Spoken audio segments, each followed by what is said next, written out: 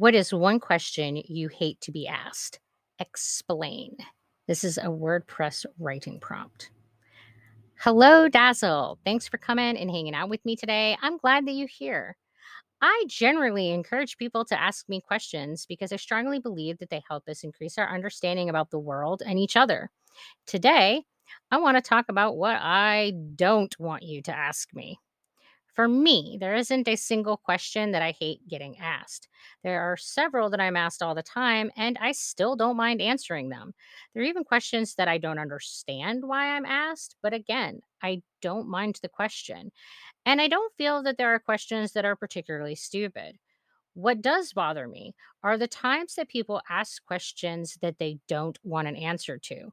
This annoys me beyond measure. Don't ask if you don't want an answer. This isn't to say that I object to the rhetorical question. There are times that asking a question while you are making your point is a good way of making that point. But many people claim to be using a rhetorical question when they really weren't. It isn't a rhetorical question if you are not clarifying a point that you are making by asking the question. This means that more often than not, people are asking a question as part of their rhetoric or persuasive speaking. So if you're not actively engaged in trying to persuade me of something, then it is not possible for your question to be rhetorical. An example of the type of question that I object to people asking me is how I am feeling and then expecting me to give you a lie. Why ask me how I'm doing if the only acceptable response is fine or good? Why are you asking this question if you don't want to know how I'm doing? Another example is when people ask me what I think about something with the expectation that I will simply agree with what they have already said. Don't ask me for my opinion if you don't want it. Sometimes these questions happen as a function of small talk.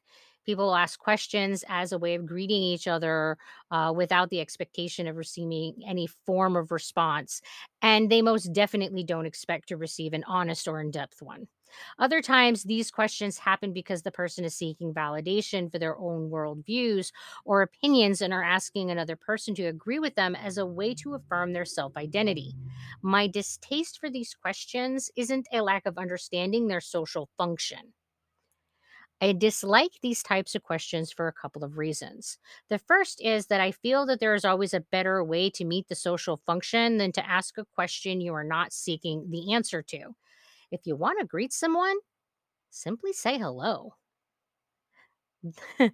The second reason is that I personally think that validation for your identity can only come from within ourselves. Anytime we seek an external validation, we risk rejection. I also believe that a person should always endeavor to separate their identity, self worth, and value from any belief system they hold. The moment we attach our ego to an idea is the moment we make it impossible for that idea to be challenged without our ego also being challenged.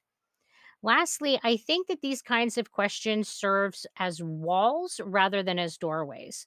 When we ask each other questions with the expectation that they are only answered in pre-prescribed ways, we are not allowing that person to answer authentically or honestly. And this reduces the amount of intimacy that we can achieve in our interactions. When we ask each other questions with a genuine interest and curiosity, we are inviting the other person to open themselves to us. When we ask questions without seeking understanding, we are closing ourselves off from one another and choosing not to seek an understanding with their perceptions of the world.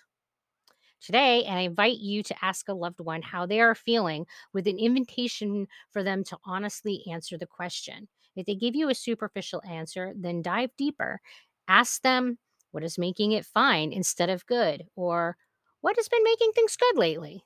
Encourage them to tell you more about their lives and see how open questions with the expectation of actual responses can change the way that you communicate with others. Want to go even further? Ask someone what they think on a hot topic. Choose something controversial like gun laws, abortion, transgender rights, etc., and ask them what their opinions are on the matter. Go into the topic with the intention of wanting to understand and to agree with what they are saying. Encourage them to explain their ideas by asking clarifying questions, but never state your own opinion on the topic. If they ask you what you think on the topic, state that you really like to better understand their opinion and believe you can do that best without clouding things with your own thoughts on the topic. When we allow others to fully express their beliefs, we allow ourselves to better explore our own. Well, that's about it for my rambling today. Thanks for coming and spending some time with me. If you like what you're listening to, click on that like button. It really does help. And until we talk again, you guys be sure to take care of yourselves. Bye.